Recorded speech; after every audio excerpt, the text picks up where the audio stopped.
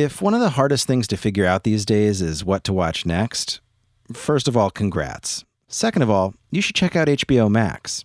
Discover something new to watch on HBO Max like Lovecraft Country, the new HBO series from Jordan Peele, Misha Green, and J.J. Abrams that's got everyone buzzing. Plus, HBO Max is the only place you'll find new binge-worthy Max originals like Selena Gomez's new cooking show. You heard that right. Selena Gomez is learning to cook, from some of the world's best chefs, no less. Find your next favorite all in one place on HBO Max. Start streaming today, download the app, or visit hbomax.com to start your free trial. This episode is brought to you by US Cellular. Let's talk about your cell phone carrier. When you think about your plan, does what you're getting feel fair? When it comes to staying connected, don't settle. When you switch to US Cellular, not only do you upgrade to fair, you're also joining a reliable network you can trust to have your back. No hidden requirements, no activation fees. Now that's fair. Learn more at uscellular.com. Thank you so much. Thank you. I'm so glad to be here in the studio theater. I actually, besides working for the City Paper, which I got fired from by Jack Schaefer. Thank you, Jack. You helped my career immensely. You remember him. He's still around. I worked for John McLaughlin, too, the TV show. So I've worked in television. I am so glad he's dead, as I've always said. But I wrote for that show, the McLaughlin Group, which I think really ruined it. It created a modern cable. It was the beginning of hateful speech online and on television. So I learned at the foot of the master. But I'm glad to be back in Washington. I work for the Washington Post. I actually delivered mail for the Washington Post, and later people who I delivered mail for worked for me, which was kind of interesting. But I love Washington, D.C. I love coming here. I become 100% sexier here. So that's always good. And I love Washington. I went to Georgetown University. I went to the Foreign Service School. I wanted to become a spy. I actually still might be a spy. It would be the longest con in history. But I'm really excited to talk to my friends from NBC News. I also do, besides working at Recode and Vox, I write sometimes for a newspaper, a fake newspaper called the New York Times. But I also, one of my favorite things, don't boo the New York Times. Not for me. But I have a great relationship with, and so does Vox, with NBC News. And one of the things we're doing these substantive shows about the future of the future, essentially. But one of the things that I get the pleasure of is spending a lot of time with the NBC News staff. And they're an amazing group of people. Oh, what was that? Someone's watching me. That was my voice. That was Mark Benioff, who's like 400 feet taller than me. We have some really good shows coming up. We have one, I'm going to do one with Kim Kardashian and her mom. We're going to do one, hopefully, with Mary Barra. We've got a whole bunch coming up that we're going to do to try to sort of give some substance to a lot of things. But so substantive discussions are what we're looking for, not to NBC News. No, NBC News is very substantive. So I want to have this substantive discussion on this podcast. I usually interview techies like Mark Zuckerberg, which is always a mistake when he gets on stage with me, or Elon Musk, or various people, Sheryl Sandberg, who's not having the best week. We're going to talk about that more, but these are three people I have admired forever, and I've had Chuck on the podcast. Andrea Mitchell I was just telling you, is the hardest working journalist that I know of, and Hallie Jackson, who also has a great show on MSNBC and everything else. Come on out, you three, and we're going to have a great discussion.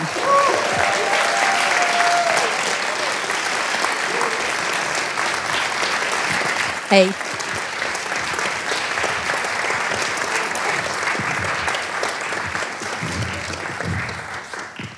Oh, it's like we're inside the actor's studio. We are.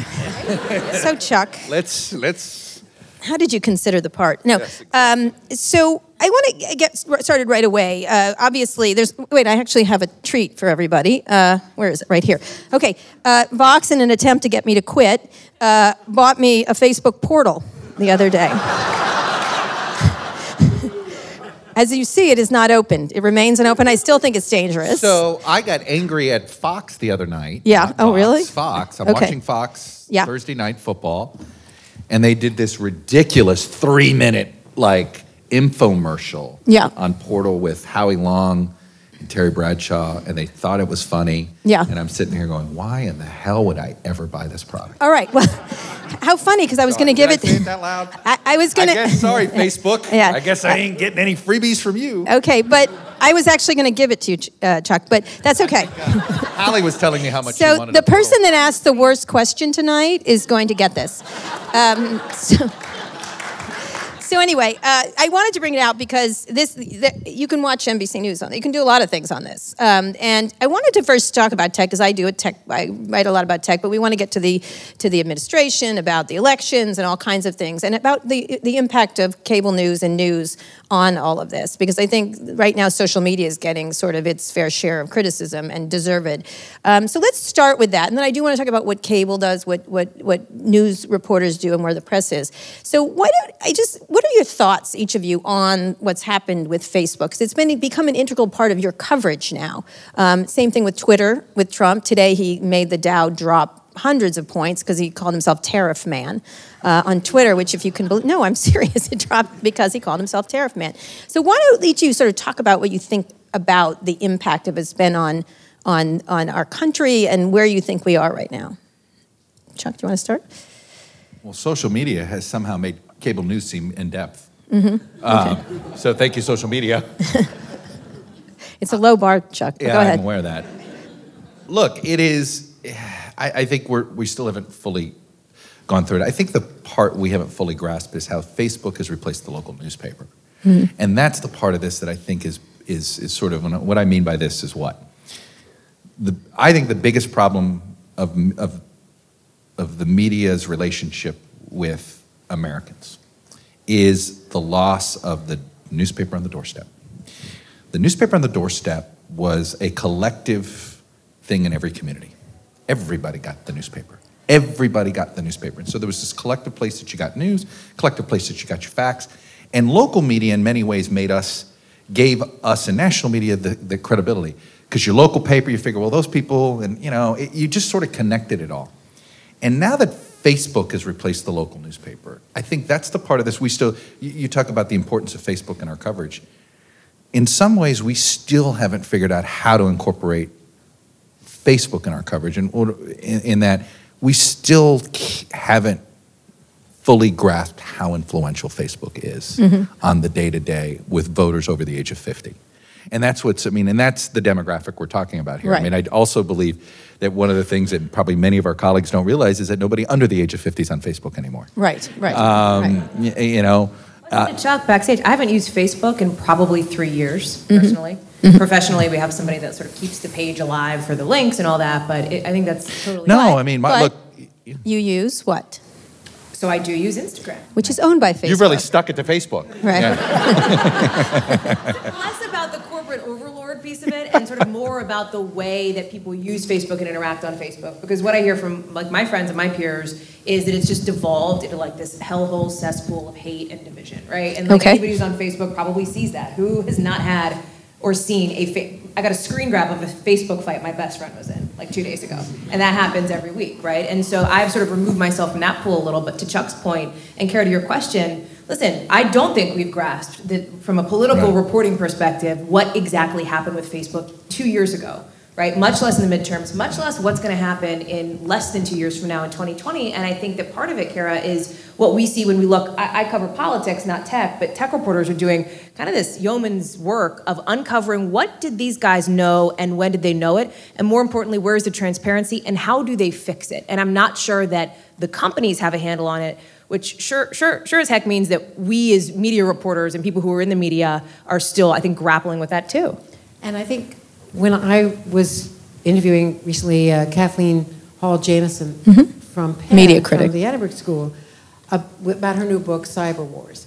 And she has a really interesting forensic study of the impact of social media and of the Russian intrusion. Mm-hmm. And she can track it to prove pretty conclusively, and you can't disaggregate what caused the election to go one way or the other, really, but there's a lot of data that she has accumulated in a really responsible way to look at the last, I would say the time after the WikiLeaks dump, after Access Hollywood, then the debate that a couple of days later, it was, exactly what happened between the second and third debate. How the Russians influenced the questions who were asked by strong, credible moderators, but who were influenced by the dialogue that they were picking up from social media without even realizing it, and how that may well have influenced the outcome. Did you all understand it during covering the last election? Think about the last election, because about right after the election, I actually called Mark and Cheryl, and I said, this is serious. Something has happened here. I don't know what it is, but you need to take it seriously. And they're like, well, it wasn't as impactful. You know, they had that line. You know, Mark first said it was crazy, and then they said, okay, it's 5%, okay, it's 5,000, and then it went on and on and on. Eventually, he's going to say Vladimir Putin did found Facebook. Yes. Okay. I mean, like, at some point, right, we're going to get all the way to there. But what did you all grok it at the time when you were covering? Let's go to the last election. How did you look at it? What are the mistakes you all made that you didn't see that this was happening? Well, in fact, I did not. And it was afterwards, it was 2 weeks after the election, when I and Dan Balls from the Washington Post were doing the wrap-up session at Harvard, the traditional post-election, autopsy. And we had both teams facing off against each other.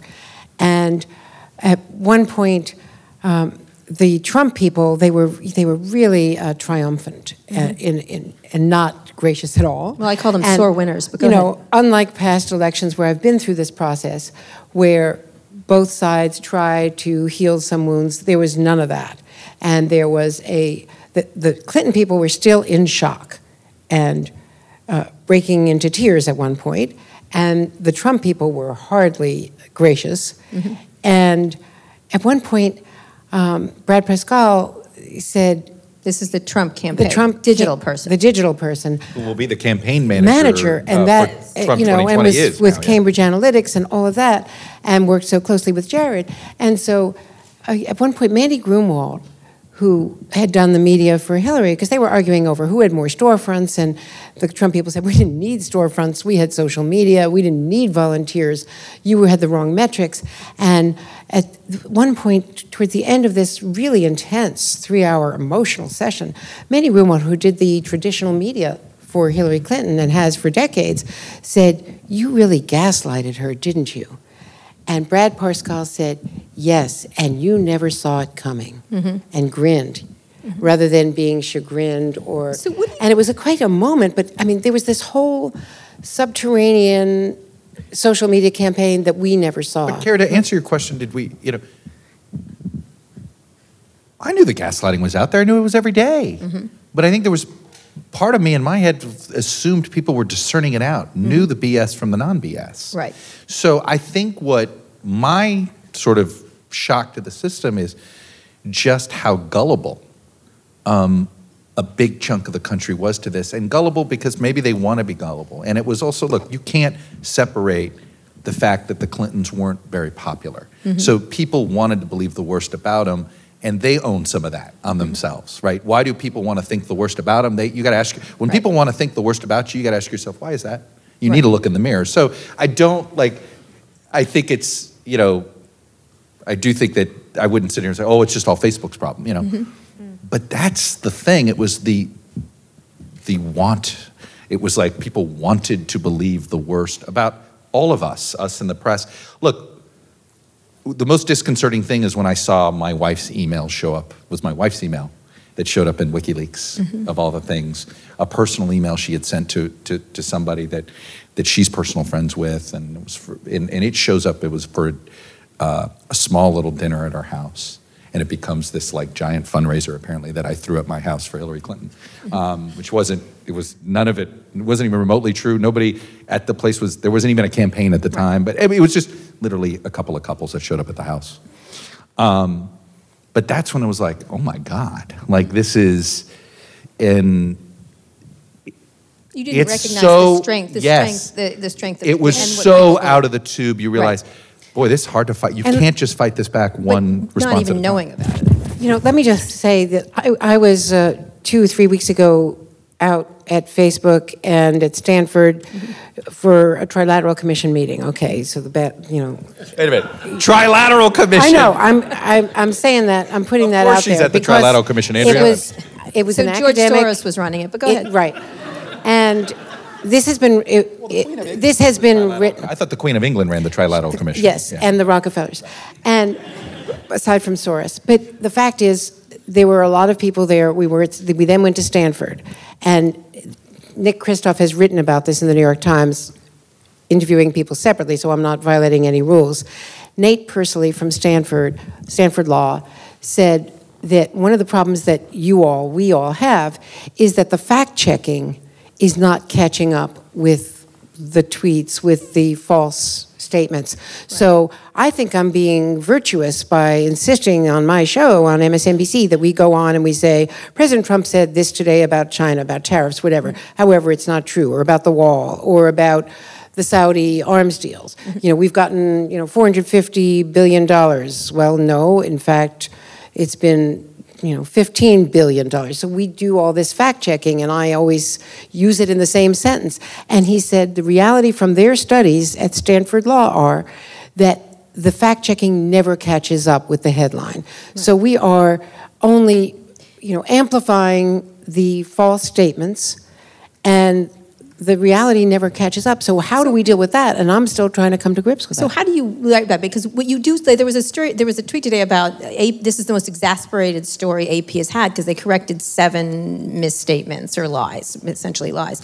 And it took forever for you all to call it lies, which was fascinating in a lot of ways. But Hallie, when you think about covering that, like you started off, there was a traditional way of covering politics where there was a lot of insiders and sources said, but it was usually like James Carville probably or something like that. But there was a way of, it was always James Carville.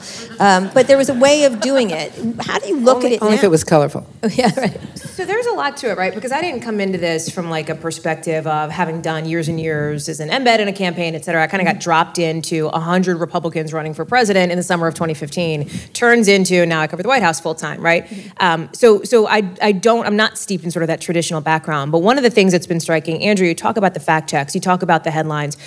There's a way to avoid those problems. There's a way to do a headline that doesn't just amplify an incorrect statement, right? Some organizations, and I think NBC among them, have done a really good job on that. I think there are others who can try to catch up, and each of us personally can try to catch up in that, right? Of trying to incorporate a fact check into whatever you're talking about that Donald Trump just said. Here's the flip side, though. From my experience on the ground, right? Talking to people, traveling, for example, this last midterm swings, the fact checks in some instances just don't matter, because people will look at you and you'll go, yeah, but you know what he means, right? That's it. They don't care if the details are wrong, do they? No, I mean, because they feel like they understand. The sentiment's right. there. That's all they care about. So talk about, because you all get dragged into it too, and you also are participants. And you're all very heavy tweeters, for example, all of you, which is interesting. I actually stepped back a lot from Twitter recently. I haven't made like a big grand declaration about it because I'm still doing it and still on it. But right. I think that I found that in a weird way, Kara, like my mental health is just better. And I think Twitter can be really useful for a lot of reasons. It's also a place that sometimes feels really sucky. Can I give Twitter some credit though? They are trying with a few power users, because I've taken a step back myself, and they reached out. Right. And they said, "What can we do to make it better?" Right. What do you hate? Heavy hitter. Nobody. What do you hate the most about it? No. And they did clean up some things. They gave me some tips on how to clean up some things. What is a heavy hitter? How many followers do you have? Just curious. 2 million. Oh, you're close to me. Okay, good. Oh, it's not. I don't know if that's a lot anymore. No, it's a lot. Yeah, no, I don't mean that. But my point was, I give them, Twitter knows it has a problem, right. Even if they haven't fully figured out how to do it, or even fully fess up into how bad the problem is. Facebook doesn't even admit fully that they have a problem. Right. So how do you all I will say that. That to me is the all, biggest difference between the two. How do you all think about coverage now? How do you look at coverage? You've been doing a stand-up video thing forever, all of you. Like, how do you think of your job? And then I want to get into how Trump uses Twitter, because just again, everything he's used it. I think he's literally the best Twitter troll in history at this point. He really is. Like, you have to give him credit for being just awful and fantastic at being awful on Twitter, and it works for him. And I think it creates a complete, instant relationship with someone, with his voters. It's his speed. He loves the New York Post. Yeah. He loves the 200-word here. story, not the 10,000-word story. Right. And Twitter's even better. Right, exactly. Try to talk into the microphone. You're a TV person. I'm trying to make it really hard for her to put something on the podcast. No, I'm just kidding. Our PR person's going, that's brilliant. Say the harshest thing. We catch it all. We've got Portal. Yeah, no. I've got Portal working. It works through the box. We're all going to be stuck with portals, never-ending portal. I'm glad you enjoyed your lunch today, I Portal. do think that is, Twitter was built for Trump's brain. Right. I want to get to that, but how do you all, what's your relationship, Andrea? Well, as a reporter. I enjoy it as a reporter because it's a wire service. It's a tip sheet. It's interesting stuff that other people are reporting that I can check out. We don't just retweet anything that we don't know to be true. Mm-hmm. I try not to be snarky, try to control myself so that the PR people at NBC don't get on my back. But I let people know. I have to say you're increasingly snarky, just so you know. I follow you. Just slowly. Well, that's a subjective. It's you and Maggie Haberman. Suddenly you're like, do you know we were born on the same day? Were you? The same birthday, so it's all astrological with us. This is terrifying, Kara. What are you going to say next? I don't know. The fact is, it's a great way, I think, to communicate with the people who follow my show or my viewers, to let people know. Because we're in the middle of the day, we have to let people know because they're all busy. And, we're not one of the shows, because we have so much breaking news in our... First of all, the president gets up and has his intel briefing at 11:30 compared to many of his predecessors who would do it like 6 or 7 in the morning. So he's up and about at noon. He's ready to go. He's having a cabinet meeting. He might have a photo opportunity. He might start doing a gaggle with Hallie. Well, that interrupts everything that I have programmed. So Chuck tonight had great guests today. I had, great guests on my show. We're very involved in a lot of breaking news and a lot of stuff on Khashoggi and China, and obviously Roger Stone. This, what's happening with, with George Herbert Walker Bush. Yes, right. We all covered, so that's another big part of what's going on this week. But my show is the most frequently interrupted, and Hallie's to a lesser extent because he's still upstairs tweeting, isn't he, at 10 in the morning? Yeah, but that's one of. But So it's changed the way you've covered news. Does help let people know, hey, I've got something big coming up. Or But I've got has it a really changed? big Have you gotten twitchy in the way you cover things? Do you feel twitchy? Well, I think feel we're all. News is real twitchy. I don't stop looking at that screen when I should, and that's a problem. But also for emails. Because we're all reacting to so many internal notes. That are telling Hallie and me and others who are covering the day-to-day stuff, hey, such and such has just broken, check it out. Constantly. Our internal emails are just as busy as a Twitter feed would be. And it's so stuff now we that's also have our not own Twitter feed that we're following on the outside, and then we have all the information we're sharing. So we are constantly, when we say what's changed, it feels like we're constantly in receive mode. And are you on Slack also? The problem, I refuse to be on Slack because I don't need another goddamn thing to start checking. But I wish I were. And there's a few of our internal Slack channels that I worry if I got in them, I'd never get out. I see. Like the college football one, perhaps. No, well, there's one on. No, well, it's our professional ones. That stuff I would leave. Basketball. I keep my gambling set from Hallie, a to it's the Game of Thrones fantasy Slack. But That's go ahead. probably. Listen, I do think to your question, Kara, and to Andrew's discussion about getting twitchy, right? Yeah. I think there is sometimes this theory of like the shiny object distraction. And you'll hear that sometimes when there's a big story happening over here and the president tweets about another big story, right? There's story A, he tweets about story B. And there's I think, divergence of thought. Do you still stay on story A? That's a big and important story. But the president's, don't get distracted by story B. Story B can also be a really big and important story, right? We can have a lot of really big and important stories all at once that are worthy of coverage and that should be covered. And I don't know that every tweet that President Trump, for example, sends out is like a methodically thought through thing saying, let me finish my sentence, saying, let me distract from this story that I'm seeing on cable. I don't know that that's true all the time. I think he actually does it by nature. I think he is exactly doing that to you all. Like, I think it creates a constant distraction. But for him, it's boredom. Exactly. It's to get rid of boredom. Right. He himself said, why didn't he want to campaign in the economy? That's boring. Right. And so he tweets Some things of it that is he boring. finds interesting in the moment. And I do think, like you talk about the role of Twitter, so I think that it's all of those things that Andrea talked about. It's kind of a wire service. It's a place to go to get information and read interesting stories. It's also a bubble. And people have to remember that. That's not a reflection of like actual America. It's just not. But the value in Twitter is that Donald Trump loves it and uses it. And like no other president, it's a window into his thinking. Can I just tell you, this is a reality check that I try to remind ourselves internally every once in a while. we ask regularly in the NBC Wall Street Journal poll about once a quarter, if you use social media, what is your preferred site or whatever it is. Okay, Twitter is less than 10%. Twitter is less than 10%. It's literally less than 1 in 10 people. It is opinion elite. Okay, either the consumers of opinion elite or the delivers of opinion elite, but in some ways it's self-selective. But we're circulating it with. We are circulating in a way hits. that's, but Facebook is for the masses. Instagram is for the masses. I mean, one of the things that I think we are doing, we probably should be off of Twitter less for sentiment. Twitter to me is an informational portal and that's it. And we need to be reminding ourselves of that because of how actually small the circle is of Twitter users. I very recently had a morning rundown meeting with my team, most of whom are in New York, some are here, and we're doing a rundown meeting, and one of our segment producers said, and the president's tweets today, and I said, let's just take a break. Take a deep breath. Unless it's really important, don't even tell me about it. I don't want to write it into my first block. Let's script around that and think about this, and this, which is really important today. And so everybody backed off, and sometimes I have to realize the effect of the anchor saying, let's not do that.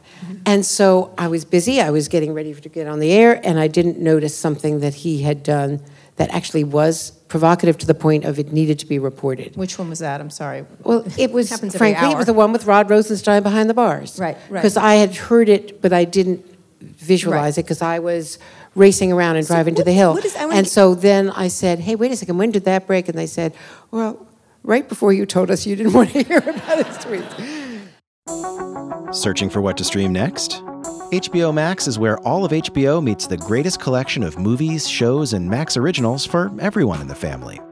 Discover something fresh to watch with new HBO series like Lovecraft Country from Jordan Peele, Misha Green, and J.J. Abrams, or The Undoing, starring Nicole Kidman and Hugh Grant. You can also jump into a new Max original like Selena Gomez's new cooking show, Selena and Chef, or The Flight Attendant, a dark new comedic thriller starring Kaylee Cuoco. Ridley Scott's even producing a new series called Raised by Wolves. Whether you want to rewatch classic favorites or finally get into that show your friends have recommended 1,000 times, HBO Max has something for everyone. Start streaming today and find your next favorite. Download the app or visit hbomax.com to start your free trial. If you're an early adopter, you get that your devices and your connections need to be fast and help make your life better. But you might be forgetting one thing. Tech should be fair, too. Fairness isn't a new idea, but it is to wireless. That's where US Cellular comes in. At US Cellular, people come first. And that means a fast, reliable connection with no hidden requirements and no activation fees. They'll even pay you back for unused data. When you upgrade to US Cellular, you upgrade to fair. Learn more at uscellular.com.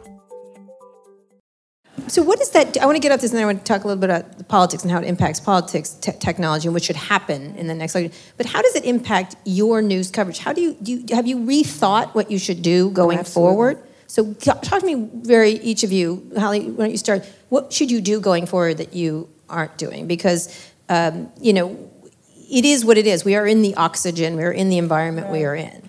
How do you look at moving forward? As it relates to Twitter, as it relates to the president, all just your generally? Because what it creates, what I'm saying, Twitchy, it creates a non-thoughtful ability to do your job. So let me answer that question by giving an example of something that we do on our show, a segment that we call Swamp Watch, which started because the president, when I was on the campaign trail, talked a lot about draining the swamp. And there have been, as you guys might know, some ethics scandals for members of his cabinet. Right. And those often fly under the radar. They're not particularly super sexy in the way that I think some execs think, like a Russia story.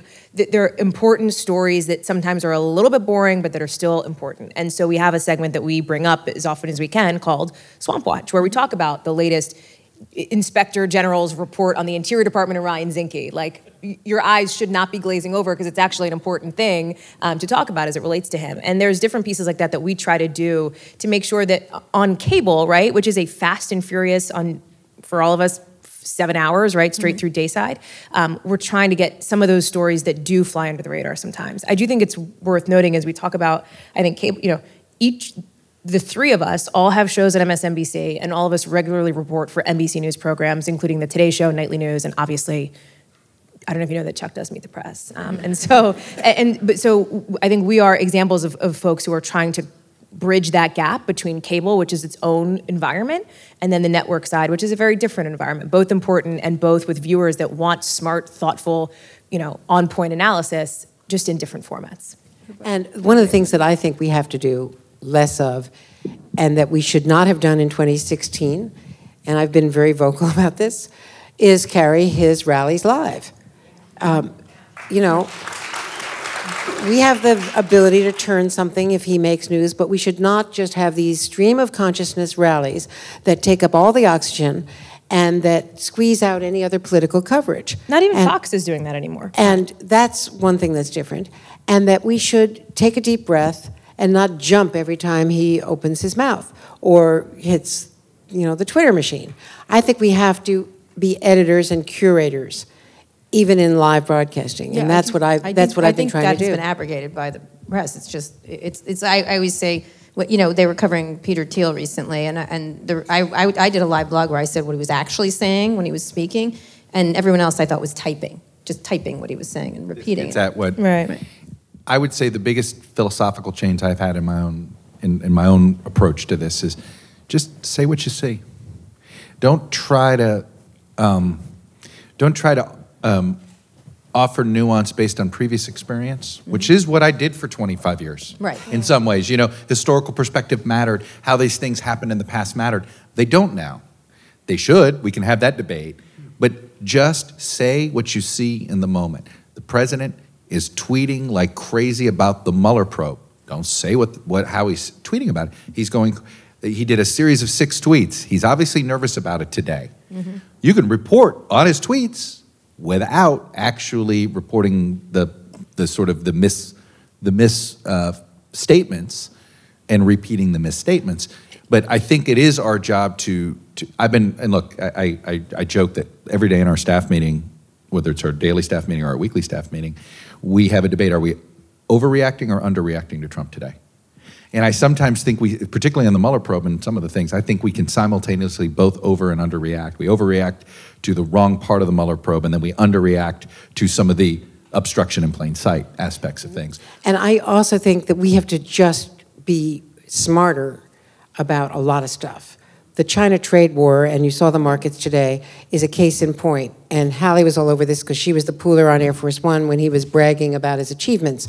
But what we have to do is look at Beijing's reaction, look at the fact that he appointed Bob Lighthizer, the most strident trade warrior, pro-tariff guy of the 3 people in his universe, even tougher than Navarro and certainly tougher than Mnuchin, who ought to be doing this, arguably, and see what the there is. Fentanyl is a big deal, and some very major reporters in the New York Times wrote about how important it would be if fentanyl really is being described as a controlled substance, but is China really doing that? So we have to really go after the facts. I've been covering trade since Ronald Reagan was, fighting Japanese cars and going to summits, for 40 years on trade and covered NAFTA. So you have to know what you're talking about and know the background. And the business reporters got it before a lot of the other reporters However, did. I would just say it was better this time. But Trump has a pattern, and we all, it's funny when he started announcing what they were getting out of this Xi dinner. Immediately internally, we all said, "Remember, let's do your best to emphasize on the air that this is just from the White House. We don't know yet." Which you did. Because Beijing to this day has not confirmed right now, hasn't confirmed the fentanyl. And I think I'm pretty proud of us as a network because I feel like that we've basically once bitten, twice. Once bitten, twice burned, right? I know it's twice shy, but I felt like I needed to say burn. It doesn't work. A little bit. It didn't work as well. I used to say my favorite band in the 80s was Great White Lion Snake. All right, discuss. Now I've lost my train of thought. All right.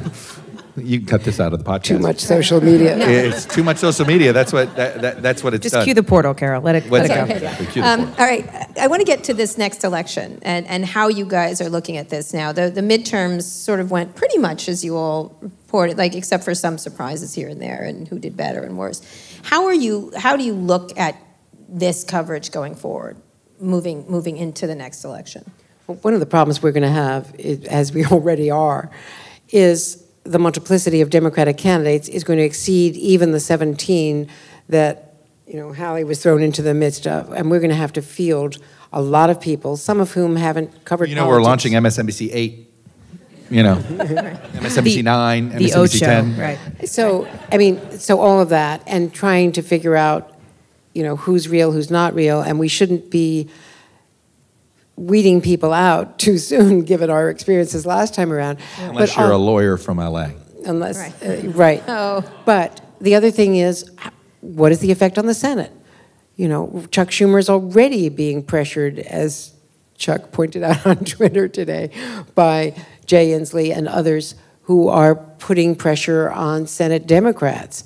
And Nancy Pelosi is clearly going to feel the pressure from candidates and on the border wall negotiations, and how much can she compromise to avoid a government shutdown, given that she's got a speaker election coming up. Mm-hmm. So there's just so much that is also affected by all of these candidates. I think we have to, and Chuck's the one in charge of it, and he's going to have to figure out as our political director. So Chuck, how are you going to do that? Yeah, good luck. Oh no, I think our challenge. I'm worried about multiple issues here. Obviously, number one, you have 34 candidates. There's 34 candidates, and that doesn't include The Rock. Okay. Yeah. When I say there's 34 legitimate include candidates, Avenatti dropped out it doesn't include today. Avenatti. Well, luckily for you, Mark and Cheryl will not be running. And they're not on there either. Right. That's the point. These No, are they're not 34. running. I know. Well, are you sure? Yes, Cheryl? I'm sure. Yeah. I'm 100% sure. Guessing George Soros will work on that. No. I can text her if you want. She's not running, but go ahead. No, I believe it now. That's Yeah. my point. I think she made it harder on herself. But I worry about that. I worry about the role the president is going, unlike previous sitting presidents, this president is going to insert himself into the Democratic primary. He's going to want to be a pundit every night whenever there's a debate. It is going to be imperative on us to be careful on how we cover those things. It's important to know.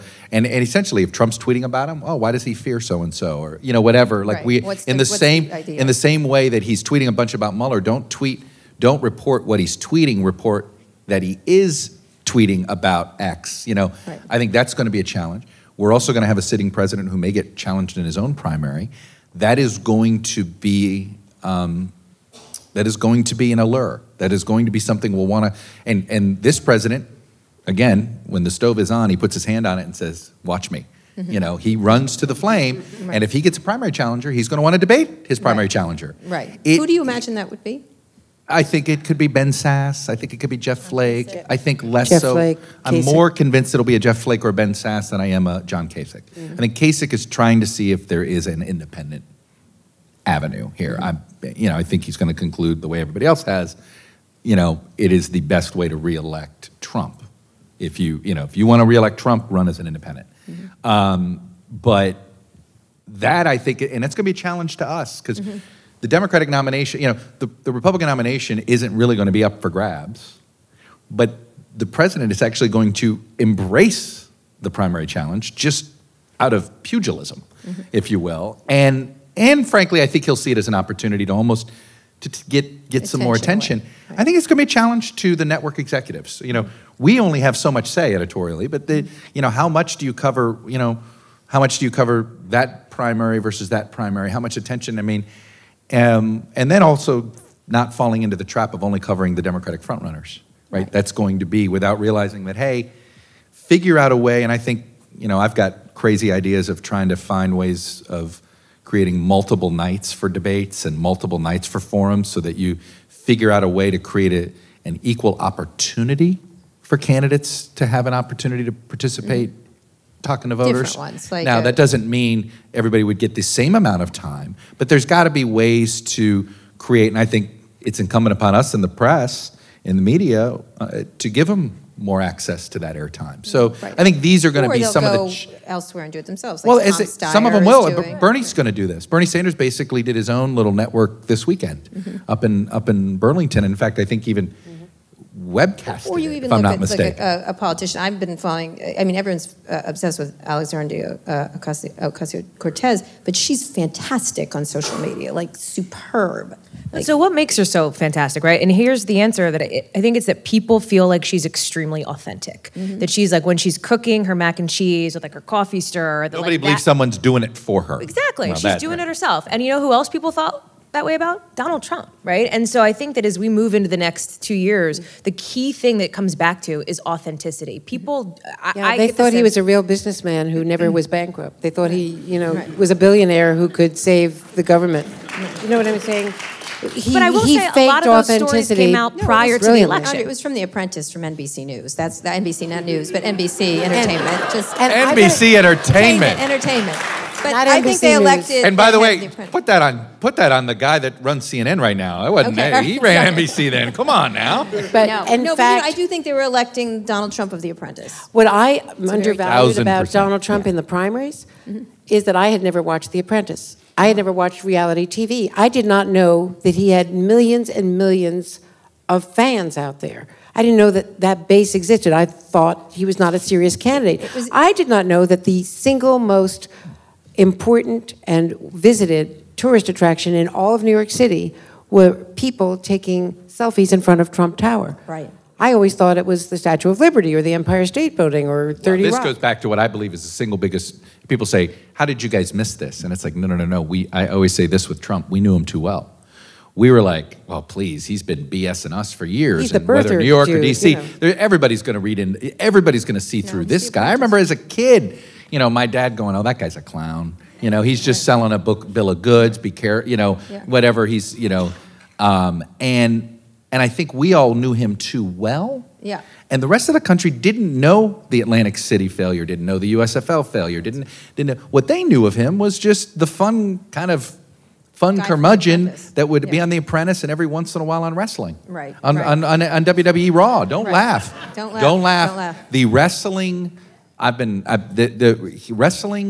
the wrestling audience Liked him. was a big Just so big you know, I watched- And he's brought that pop into culture he's brought that moment into for him. the cabinet. I Small watched business. every episode of The Apprentice, which is why this That's lesbian why from you're- San Francisco thought he was going to win. Initially, I thought he was going to do better. Next time I'm interviewing you. And I was no, not at all. I was just sitting there going, "This guy's appealing in a way that's different." If you watched it, you could see that. So, and Hallie, what do you think you need to do differently? So I think the challenge for the people who cover the White House, it is a pace that started off unrelenting in the campaign, that then turned unrelenting in the transition, and has not stopped ever since that. You covered the beginning of the Obama years at the White House, which was crazy and intense in its own way, in its own very different way, right? So I think that for the correspondents who are sort of in the mix there at the White House, there's a couple of things to do, right? Number one, it's navigating sort of the pace and the intensity of what we're seeing, because to Chuck's point, this is a president who will be campaigning every day in the run-up to 2020 because he loves it, because he truly loves getting out of Washington, getting on the plane, going and landing, seeing thousands of people screaming his name at a hangar in the middle of some state, right, Wyoming. He loves it, and there's no reason for him not to do it, because he has put an apparatus in place around him with the staff that knows that he likes it and is putting them in the position to do that. So I think that's one of the challenges. I think the other is navigating, it's so interesting. People talk a lot about the lack of briefings in the White House briefing room, which is true. Sarah Sanders, I think, I might get this stat wrong, 3 since Labor Day, which is, and if I said that to you, if Josh Earnest or Jay Carney did that, right? The daily briefing is a monthly briefing. Honestly, Right. I think you're so. not going So to here's get. the You're not reason- going to. You're not going to hear supportive words from me about the daily Because briefings. I actually don't think it should be televised, but that's. So that I don't necessarily disagree with you on that. What I bring it up to do is to talk about the president's access on the South Lawn and in Oval Office sprays and in other instances where there's an opportunity to have interactions with him as reporters. And so I think that it is incumbent on myself, my colleagues at NBC, my colleagues sort of in the White House press corps, to make sure that you don't squander those opportunities. And I don't think we do. Anywhere. Can I just say, I think the dumbest critique is the complaint about the press briefing, when just what Hallie just said. Right. My God, we get more access Right. to him on the South So Lawn. be ready. And Right. you're getting it directly from Right. the horse's mouth. Right. The press briefing is a waste of time. That's 100%. I mean, Olivia Nuzzi had like 17 hours. I think we with should the get out of the entire White House, administration. actually, and Yeah. with, they have to do what they do. But and all the networks have done this. We've done it, I think, better than others. We have a new an expanded investigative team, I should say, in the last 2 years. We've added tremendous depth. It's very well coordinated and led in New York, our political and investigative teams. And we did a piece on Section 8 housing in Hartford, an extraordinary, lengthy piece on NBC Nightly News, which showed what the firing of HUD inspectors has meant, what Ben Carson's led agency has really meant for the squalor of people who are still paying these contractors enormous amounts of money not to fix their houses. Now, that's the kind of piece. We have to go agency by agency. We have to drill down on the EPA and the firing of scientists. We have to look at Zinke, and we've done a lot of and this. Do your bosses? Do you think their bosses? They are think encouraging this. This is what is. So the noise has made you more substantive. The noise and circus. Well, yeah. In fact, we have hired so many more people. There are more White House correspondents as well as producers. And the issue isn't coverage. It really isn't. The issue isn't coverage. The issue isn't resources anymore. The problem is this, and it goes back to the old days of the newspaper. In newspaper, you could read 4 stories at the same time. In some ways, you didn't read them at the same time, but they were all there.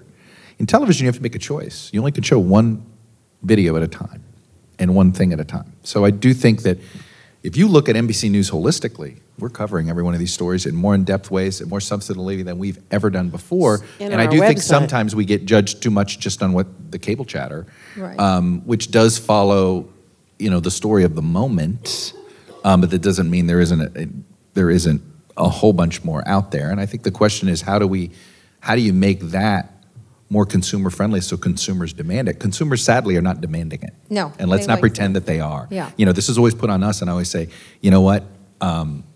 If you guys were right, PBS would have been number 1 a long time ago.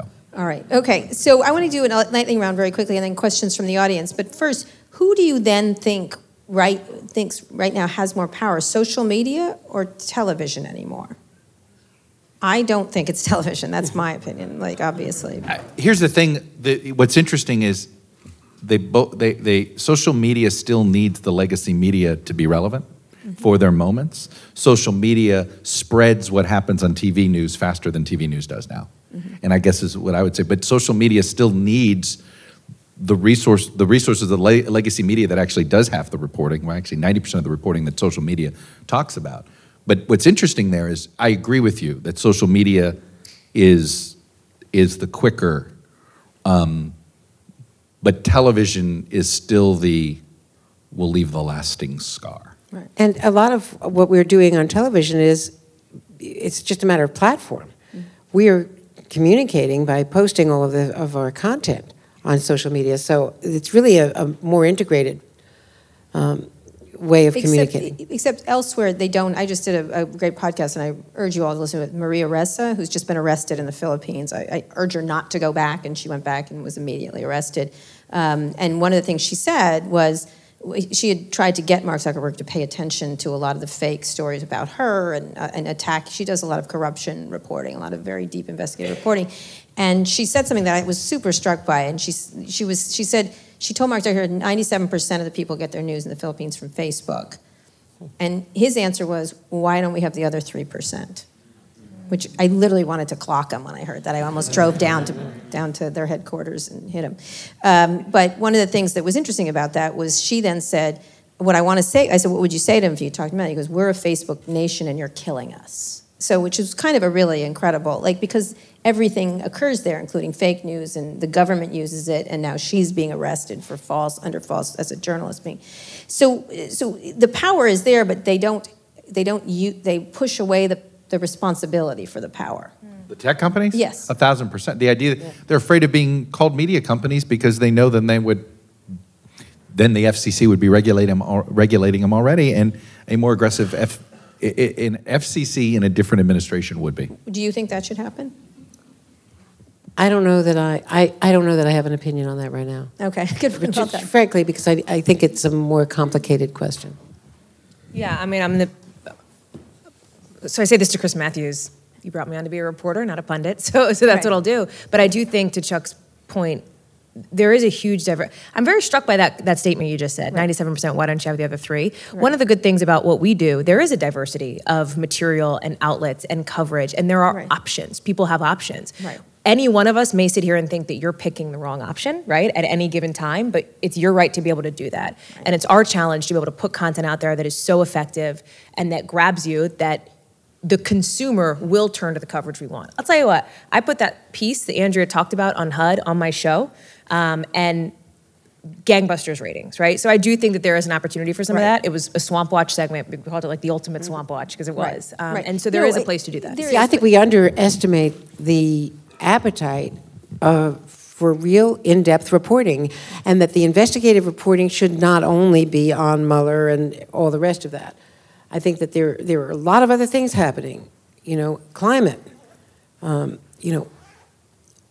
just the way people live, the way tariffs are affecting soybean farmers. I just want to dig and dig and dig more into the kinds of things we used to do in campaigns. We would start a campaign season with Chuck Todd's predecessors saying, okay, let's do these issue pieces, housing, education, who's going to do this, who's going to do that. They actually got on the air. And then as news just became, as the velocity of what we do became so extreme, these kind of shelf pieces could never get on the air. Right, exactly. So they have to be in the moment. They have to be we pegged more to breaking news. Are dying for smart. I think that's a thing. All you have to do is look at the appetite for documentaries that's out there now. And I love it. It's sort of why it's look, I understand the television viewer, we're fighting for a specific viewer. It's a business model, and that's what you do.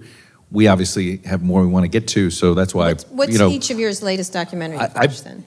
What's that? Which one did you recently watch? I'm going to guess Clinton Affair. He did a whole. No, I haven't he did done a whole film festival. We just did a film festival featuring a bunch of shorts that we've been doing, and the one that I thought was the one I was proudest of that participated was one that was on the entire program, the idea of training teachers, to have firearms. What was great about it is that the documentary did it without taking a position, but once you went through the documentary, clearly it sort of, you followed this through and you couldn't come to any other conclusion other than this doesn't seem like a good idea. But I thought it was done in such a way where it was the opportunity. It wasn't preaching at you and beating you over the head of what an idiot you are to think this is. It took everybody. It took it as a genuine way to do it, and so in that sense, that was one I encourage people. And I'm sorry if I can remember the name, and go to the Meet the Press website. We've got all of that in our showcase. I did one documentary showcase. Two that really struck me. What was it, Sarah? G is for Guns. There it is. Well, thank you. One of my producers, Sarah Black. I did one on rape victims. Thank you, Sarah where Black. Rape victims just spoke directly to camera, and one of them was a child, and it was incredibly powerful. I still carry that with me. I then brought the directors and one of the victims onto my MSNBC show because it was so important to me to, give them more opportunity because they hadn't sold it. They don't have distribution yet. These are experimental short documentaries that Chuck and his M2P team has really brought to the forefront, and we're trying to give them exposure. And another was on the Amazon warehouses, where these senior citizens, often people living in trailer parks, trying to put themselves together because they never came back from the crash in 2008, and they are trying to earn, a couple of dollars an hour, really terrible wages, going to these distribution centers, and the repetitive stress injuries for these people. They're in their 70s and sometimes 80s, and they travel from one distribution centers to another because they've lost their homes and have never recovered from the crash. It's unbelievable. I hate to make it worse, but it's all going to be replaced by robots. Sorry. I've been to a recent warehouse, and they're going to go there won't be any problems with that. There won't be any jobs, but that's another issue. Well, so, Hallie, finish up, and then I want to go to the quick lightning because we want to get questions. All I was going to say is robots are going to take over the world. This is why I don't have an Alexa. I refuse to have one in my house. That's all. Well, you're going to have a portal. It's going to be great. And they spy on you, don't they? They all spy on you. Andrea, these people in Silicon Valley are the Borg. Try to keep that in mind, and you'll understand everything. And they're the Borg without any social niceties. They never took a humanities course. And they didn't date. They dated. They date now. They date now. So it's easier to date when you have plans. If your social media site's based on the ability to go meet based on the ability that you couldn't figure out how to meet people, maybe it shouldn't become a multi-trillion. That was actually not accurate, but was actually not accurate. That movie was. I'm only being sort of. Yes, it's facetious. Relatively accurate, but not completely. Support for this podcast comes from State Farm. With surprisingly great rates, State Farm is the real deal when it comes to home and car insurance. State Farm agents are in your neighborhood, ready to help personalize your insurance. And you can manage your coverage, pay your bill, or even file a claim right from your phone with the State Farm mobile app. Visit statefarm.com today to get a great rate without sacrificing great service. That's statefarm.com. When you want the real deal, like a good neighbor, State Farm is there. All right, quick lightning round. Republican nominee for President 2020? Quick. Trump or Pence? Oh, meaning? I'm just saying. Look, I think that a line you're going to hear a lot in the next 9 months is, let's let the voters decide this. Mm-hmm. I do think that is a phrase you're going to hear a lot of. Do I think there is a 1% chance he says, I'm out, and you just go with the Pence-Haley ticket that Nick Ayers has been dreaming of? Yeah, I think there's a 1% chance of that. I would agree with that. I guess Haley, it wouldn't be Haley at the top of the ticket, or would it? Well, if they want to win. If they want to win, it would be. I've covered her at the UN, and she's a really significant fast learner on that, and has been really adept at navigating. I don't know what the percentage is of Trump not running for re-election, but I could see him getting fed up if things close in and if there's a lot of financial, baggage as well as family exposure. Yeah, based on my reporting and where we are in December of 2018, everybody is preparing for Donald Trump to run again. All right, Democratic nominee. You can pick 3. Pick 3? Yeah.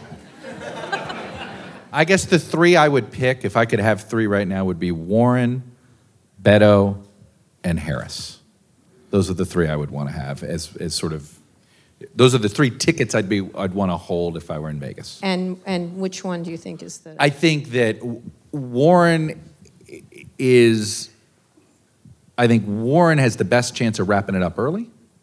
Because if she somehow could win Iowa, she wins New Hampshire, and trust me, this thing would get over faster than maybe many Democrats would want. And I know they've changed the rules to try to slow it down, and yes, it would get slowed down a bit. But there's a reason why a whole bunch of Massachusetts people have become nominees of major parties. The winning the New Hampshire primary matters, especially if you do it and you've won Iowa too. That is, ask John Kerry. It ended a race that literally looked like he was dead in the water 2 weeks earlier.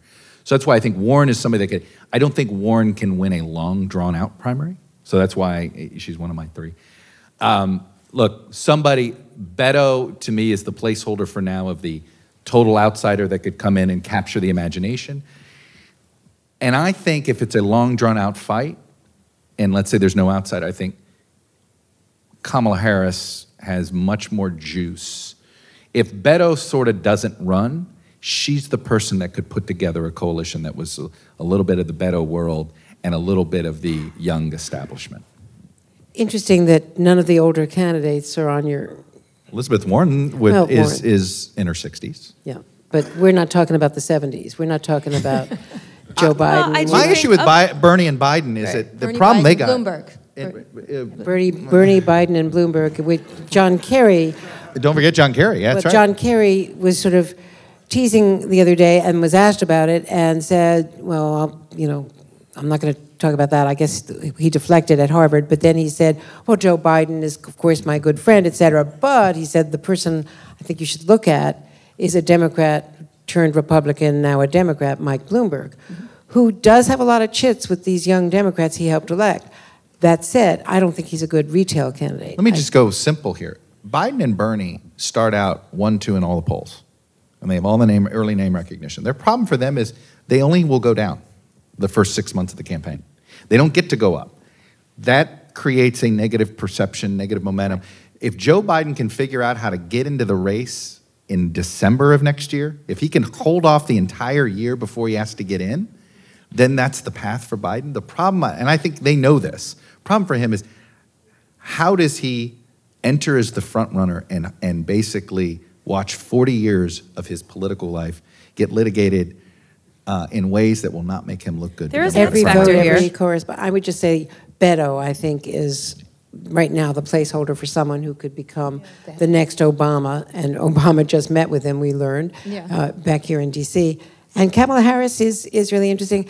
I would just, somewhere on a ticket, I would throw in Amy Klobuchar. Yes. Who's a serious person, I has think a she's great the most sense of electable humor. woman running. I agree. And next door to Iowa, Minnesota, et cetera. Right, I think that most of the names that have been mentioned, the Trump campaign would be licking their chops, praying that one of these people you just named would run because they feel like they would have a chance. Now, I'm not saying that's right or wrong, but I do think that there are certain people who scare them, and it's the Joe Biden, Amy Klobuchar, Sherrod Brown-esque field because they know that they can take it to Trump in some of those states that Donald Trump did very well in. And so I think that is, from just talking to folks in that world, what gives them the shakes. I'd tell you, I think Amy Klobuchar is the best, probably the best, most electable of that bunch. The problem that I'm curious with Klobuchar and with Sherrod Brown and with Biden, I said with Biden, how do you get through the primary by preaching moderation? And it's not to say Amy Klobuchar is not progressive, and it's not to say Sherrod Brown's not progressive, but they both come from the school of politics that says, you're going to work with the other side every now and then. You're going to have these, and they also have this horrible first name.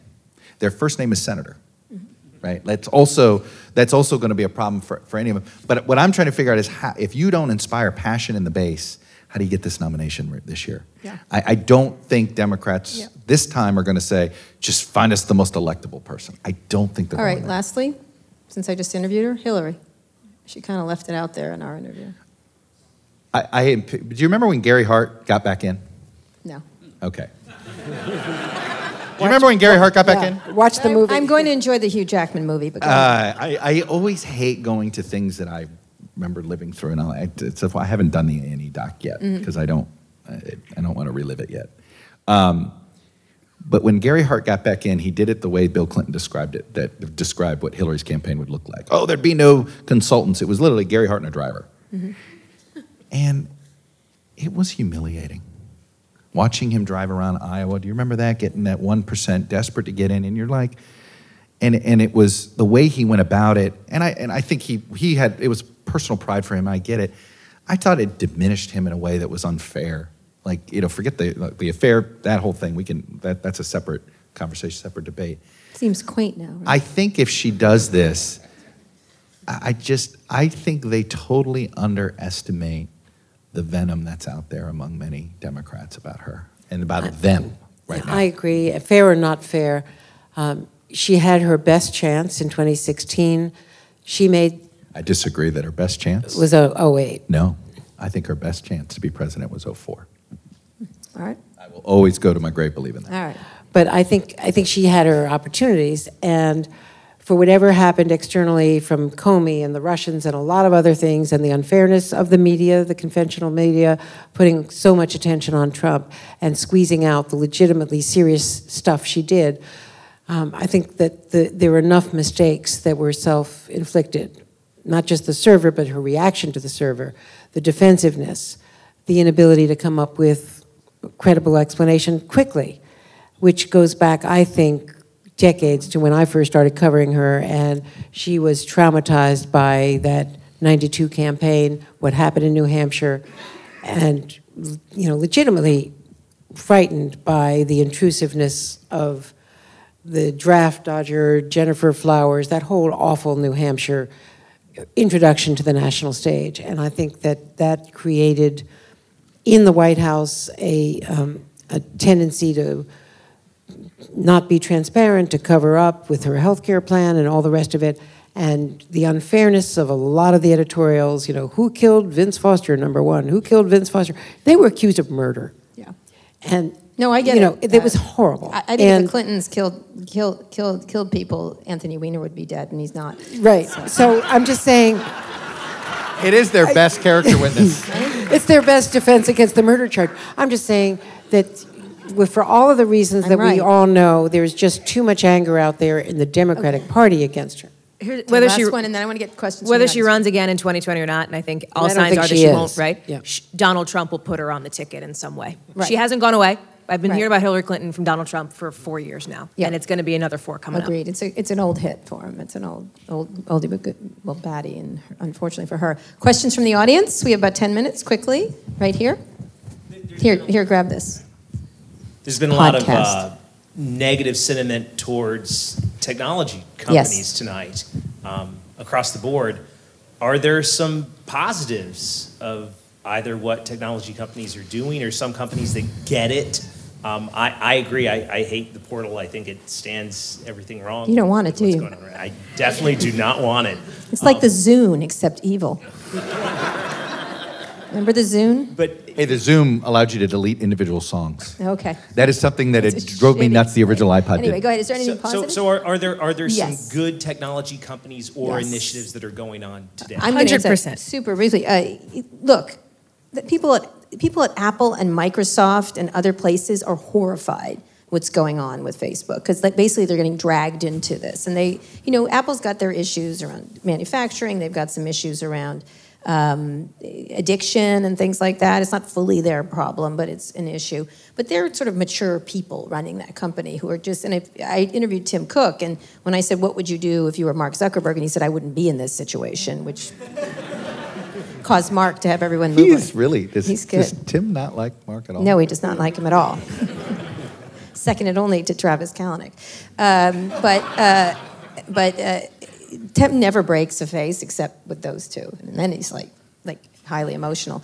But I think there's some Airbnb. The guy who runs Airbnb, Brian Chesky, what an astonishing young man he is. He did a lot. He went out very far on the limb around immigration. He just did it around homelessness. He's thinking thoughtfully, and they've got, of course, every company has issues, but there's someone like that, and that's a really innovative and interesting company. I think it is. I do think Uber's better with Dara, although they have a huge amount. Dara Khosrowshahi. I think that Aaron Levy at Box is interesting. I'm trying to think of different. There's not that many, are there? But there are. There's companies like that through no fault of their own. I just did a special with Mark Benioff, who was doing a lot with homelessness and sort of shaming all these billionaires into handing over some of their filthy dough. And I like him for that. I like him. So yeah, there's a lot of really interesting technologies, but the issues they're dealing with going forward, AI, and there's 5 of them. There's AI, self-driving, changing changes in transportation, robotics, and there's one more. There's a bunch of them that are really serious, and I think they're going to change society really dramatically. It's not about dating apps anymore. These are massive technological changes that are coming that are disturbing to our society in a way that I think we haven't fully grokked. And I think the people, if you know the people in charge, like right now AI, 97% of the developers are white men. I don't mean to be rude, but crap in, crap out. Sorry, that's going to be a problem, right? So they've got to think about these issues. So I think they just don't think about them, and they also think they're really good people. You know what I mean? They do that to you all the time, and then we have the Russia situation and stuff like that. Anyway, any thoughts on tech? Any tech people you like? I think you said it. What do you like? Fitbit. Fitbit's real nice. Whatever. Sure. I use it to tell me how little sleep I'm getting. I mean, the Really? whole point was to discipline myself. Yeah. Do you go off the screens? Do you feel yourselves addicted? You definitely are. Yeah. Well, I do. I do 2 things though now. I don't. Chuck the mic. I don't keep my phone at my bedside anymore. Oh. I don't either. I've moved it a floor down. I've moved it down to. Wow. What if you know, NBC is calling you in They the middle call of the night? I still have a landline, and sadly, the desk figured that out on Saturday morning when President Bush passed away. Yeah. I got the 1 a.m. phone call, and you know what? Landlines still work too if they really have to get a hold of you. That's true. But I've done that simply because I have not liked the amount of sleep I was getting, and there's too much. The minute you look at the light Yes. at 1:30 in the morning, You can't You're stop. out. That's an hour. Well, there's also it's going to take an hour to studies undo that it. the screens themselves are. I'm going to No, teach no, you no. all. I'm going to teach you all about grayscale later. But next question, right here. Yeah, your thoughts on how the White House intern tried to grab the microphone from Acosta and the ensuing legal What are your battle. thoughts on that, Hallie? Were you take there, that one. Ms. Jackson? Yeah, that was a moment, right? And so I'll say what I've said, I think publicly about this before, and that I think I've said privately to the people sitting on the stage as well, is that there are multiple things that can be true, right? Because this was another story where there was a discussion about, is it worth covering? Should we talk about it? Is this too navel-gazing? And I do think that's a valid concern for members of the press, right? Nobody wants to be talking about themselves all the time when you're the story. But a couple of things can be true. It can be true that not all reporters behave the same way in the same setting. It can be true that the White House vastly overreached when they tried to strip Jim of his credentials.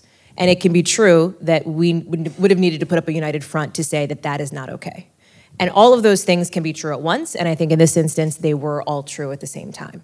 And I think ultimately the situation got resolved in that Jim ended up in the briefing. I saw him overseas in Argentina where he was asking questions of the president about policy and politics and the questions that any one of us would have asked as well. And so I think that that was a moment that put the press and the White House at a sort of flashpoint, this like clash point. We've had a lot. There have been a lot of flashpoints in this administration. That was probably the biggest and most impactful one.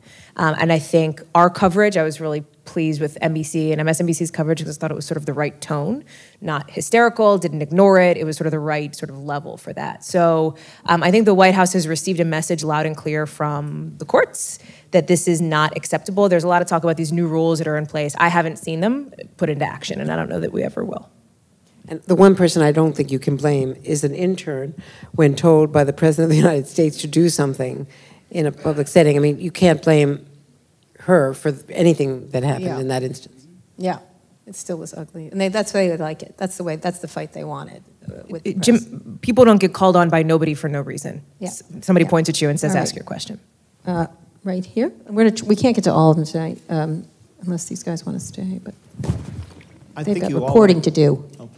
I think you would all agree more than ever there's so much great journalism going on right now, but there's a large group of the population that's kind of shut themselves off from that, and the president loves that. How do the press and the media re-engage those people to have common shared facts again? Boy, Look, this is I know 40% of the country's tuned us out. I say this all the time. And I'm like, my whole goal on Sunday mornings, and frankly, still at 5 p.m. on MSNBC, is to try to make the show accessible to everybody. I think, for instance, I get a little heat on MS because I'm the show that's, Andrea and I, and all three of our shows in particular, but I'm at a time where there's not a lot of Republicans on the air. I'm not, meaning, not me, the person who's Republican, but I book Republicans, my guests, and when I'm on. But the reason is, I think you add credit. I think it's important, for instance, and I read a study of this, that on Trump fact checks, Republicans correcting the president was more credible to his supporters than a member of the press doing it. Of course. So, which, right? It's somebody, he's in my tribe, and he's a member of my tribe, and he's telling me that the president has his facts wrong on trade. So, one of the, I think that it is important, and it is important, I think, for that 40% to hear from people that they may trust, saying, hey, this stuff is important, this stuff is true. That's one small thing. In some ways, I think one thing we can't do is tell them how stupid they're being. Deplorable. And I think that is talking down is not the way to do it. So I think I think that's one way, and the other is one of the things I think we ought to point out when people are disseminating false information on purpose, and why they're doing it, whether it's happening in prime time on another cable channel, Which one's that? or not. Yeah, which one could I be talking to? Which one? I can't remember. Rhymes with Vox. It rhymes with Vox. Okay. But you know, my mom's here, so just to follow up on that, Pat Toomey, the Republican senator from Pennsylvania, came on to talk about the steel and aluminum tariffs that the president initiated to try to win that Connor Lamb, special election in Western PA. 120,000 steelworkers, and he came on my show to talk about how there were more jobs that they were losing in Pennsylvania among manufacturers who use the raw materials than the 120,000, and he was against those tariffs. And that interview and others are the way that is, as Chuck says, the best way to fact check some of the false pronouncements about tariffs. Okay, all right. Let me do, sorry, 2 more questions. There and over there, sorry. Go ahead. I'm sorry. I'm sorry, these guys have to go. They have work to do. Great discussion, thank you. As you sit in your planning meetings, you clearly know that or feel that Trump is playing you. And in my view, from what I work at, certainly he is. He wants the engagement. He doesn't even care about the quality. He just wants it. So it may be a preposterous thing to ask. I mean, you can't pass per se. You can't ignore him. That's not possible. But do you talk at all? Do you think at all about the possibility of figuring out how to accelerate him? How to do what? Accelerate him, rather than try to stop him or block him or use the usual rhetorical methods. Can you use counterintuitive approaches to say to make him be even more than he is? Is that something you think about? I'm not sure I understand. I don't understand that. To make him more he is theoretically his own worst enemy. His ideas are untenable. You know this as reporters. You know it all stinks. So can you, rather than try to say it's not like this, it's not like that, can you figure out production-wise how to make him even more, to say, well, tell me. So you're saying to take his sort of, okay, let's take him. So let's say he gets to $25 billion and you build this wall. What does this wall actually look like? Yes. So sort of take him at his, Yes. go down that road, go down the road, sort of take the absurd premise and take it all the way. Let the fish run, give him the leash, etc. Yeah. Wow, more Donald Trump. What do you think? Well, I mean, the problem with there is then we're in the Living in a then hypothetical are we world, right? actually airing potentially fake future news? Yeah. Right? You know what I mean? Like what I don't know what that would. I get what you're saying. Like you realize if that were true, then this, and this would be true. I guess if he's doing one exaggeration by and well, it's just that since you can't look, I'll tell you this. I got Scott Walker. When Scott Walker was running for president, he talked about that actually happened, didn't it? Yeah. I said, everybody talks about the southern border, but during 9/11, have you ever thought about? I said during 9/11, one of the, there was the stopped bombing in Seattle. Mm-hmm. The terrorists came through the northern border, and I think he said, well, maybe we ought to look at a wall there too. Mm-hmm. And it ended at sort of right. So that goes to your point where you say, all right, so you want to build a wall, you want to have a barrier down here. Well, why just down there? Actually, the most famous stopped terrorist attack was a terrorist coming over the northern border. Right. If it is over national security. So I guess that's taking your idea and saying, okay, well, that's your idea. Well, then why not for? Is that what you're proposing? I'm asking if you even think about that. Yeah. Well, I mean, I'll tell you what we think about more is how not to accept the migrants are coming, the caravan is coming, and how not to get swept away in this exaggerated response mechanism. I mean, that we have to moderate. I do, though, have to take it seriously when the president on Twitter at 8:40 on a Monday morning fires the Secretary of State on Twitter. I can't not report that. I cover the State Department. Calls himself a tariff man, and the Dow drops 800 points, right? To come full circle in the conversation of should you take his tweets seriously or not. Right. Okay. Last question, which is right here. Okay, sorry. Hi. So a question that comes up a lot is whether or not social media is good for democracy. And no. They're obviously... Yeah, and... I knew these people before they were billionaires, and I can tell you no. Okay, yeah, I was going to say there are obviously two sides to it. I think one side obviously kind of outweighs the other one, but I'd like to know what your views on it are and the reasoning behind I mean, we bashed social media. I mean, social media is an opportunity in repressed societies. I mean, the beauty of technology has been we've been able to perhaps find out what's happening in some repressed societies, right? And it's given them a potential outlet. Perhaps in Cuba, it's given them a potential outlet in certain places. So, Iranian election in 2009. So, it was the only way we could cover it was via sort of these back doors of social media. But that's the answer I would have given 5 years ago. And I'm guessing, Kara, you would have said, oh yeah, 5 years ago there was a lot of more. I'm going to quote Jaron Lanier, which the good seemed better than the bad. Now, since these regimes are so good at manipulating social media and look at what they're doing with WhatsApp these days, too, in some of these places where WhatsApp becomes a source of every horrible rumor in these third world banana republics these days. I'm struggling now. It was the access to the ability to broadcast, which is the great freedom tool of social media. Okay, the ability to broadcast, the ability to get your message out there. That is the positive. The negative has been the fact that we haven't been able to figure out how to stop a propagandist. I mean, I'm into I call it the White Castle, and I always have to say High Castle. I binge the High Castle show, okay? And I just sit there and think about this all the time, of the sort of what would Hitler have done with this technology, and you can't help what would the actual propagandists have done with this. So there's three things. These people who are running these things are not. It's bigger than they have become. Three things I would put in mind. The Russians did not hack Facebook.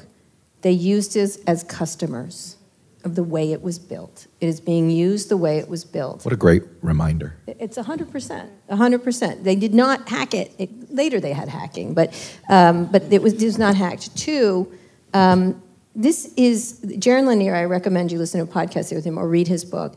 He loves technology, so do I. But this is the greatest experiment in human communication in history. And it turns out human beings are awful.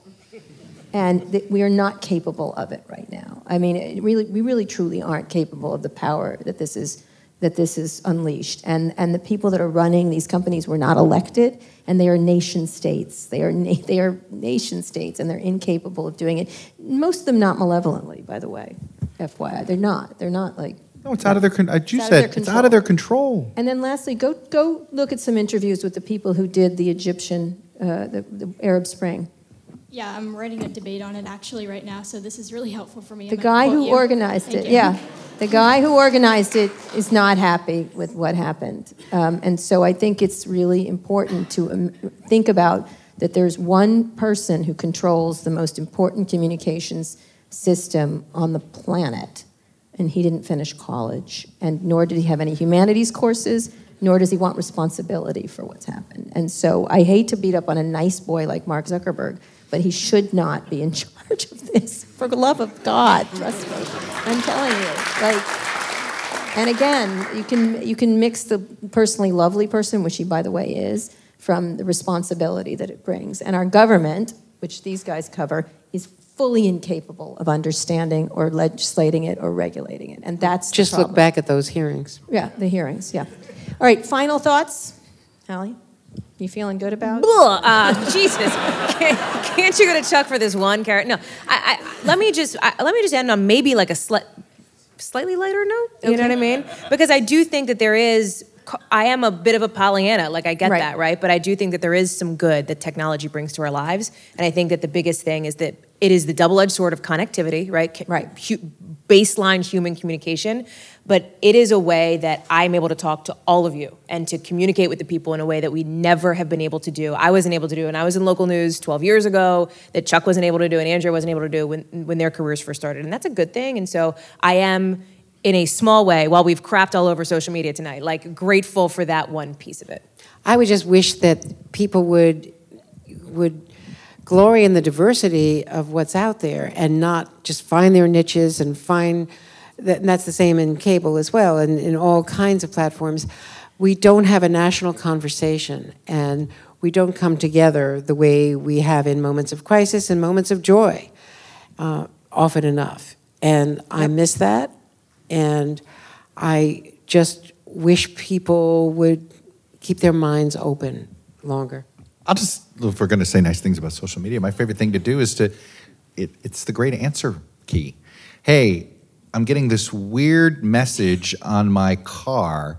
Does anybody else own a this? And I'm telling you, you get the answer. I mean, in some ways, that's crowdsourcing. Like, my favorite part of social media is when you crowdsource an answer. Right. And that's when it's like, that's cool. I now have been able to connect with a whole bunch of people that have sort of a similar issue that I have in trying to clear this drain pipe or all this stuff. So that's the part of this I wish we'd go back to with social media, when we were all just sort of learning, crowdsourcing It's each just other. a thing. Don't be an asshole. That's it. Like, that's the key to all. All right. And on that note, Hallie Jackson, thank you, Hallie. Thank you, Andrea. Thank you, Chuck. Thank you, Kara.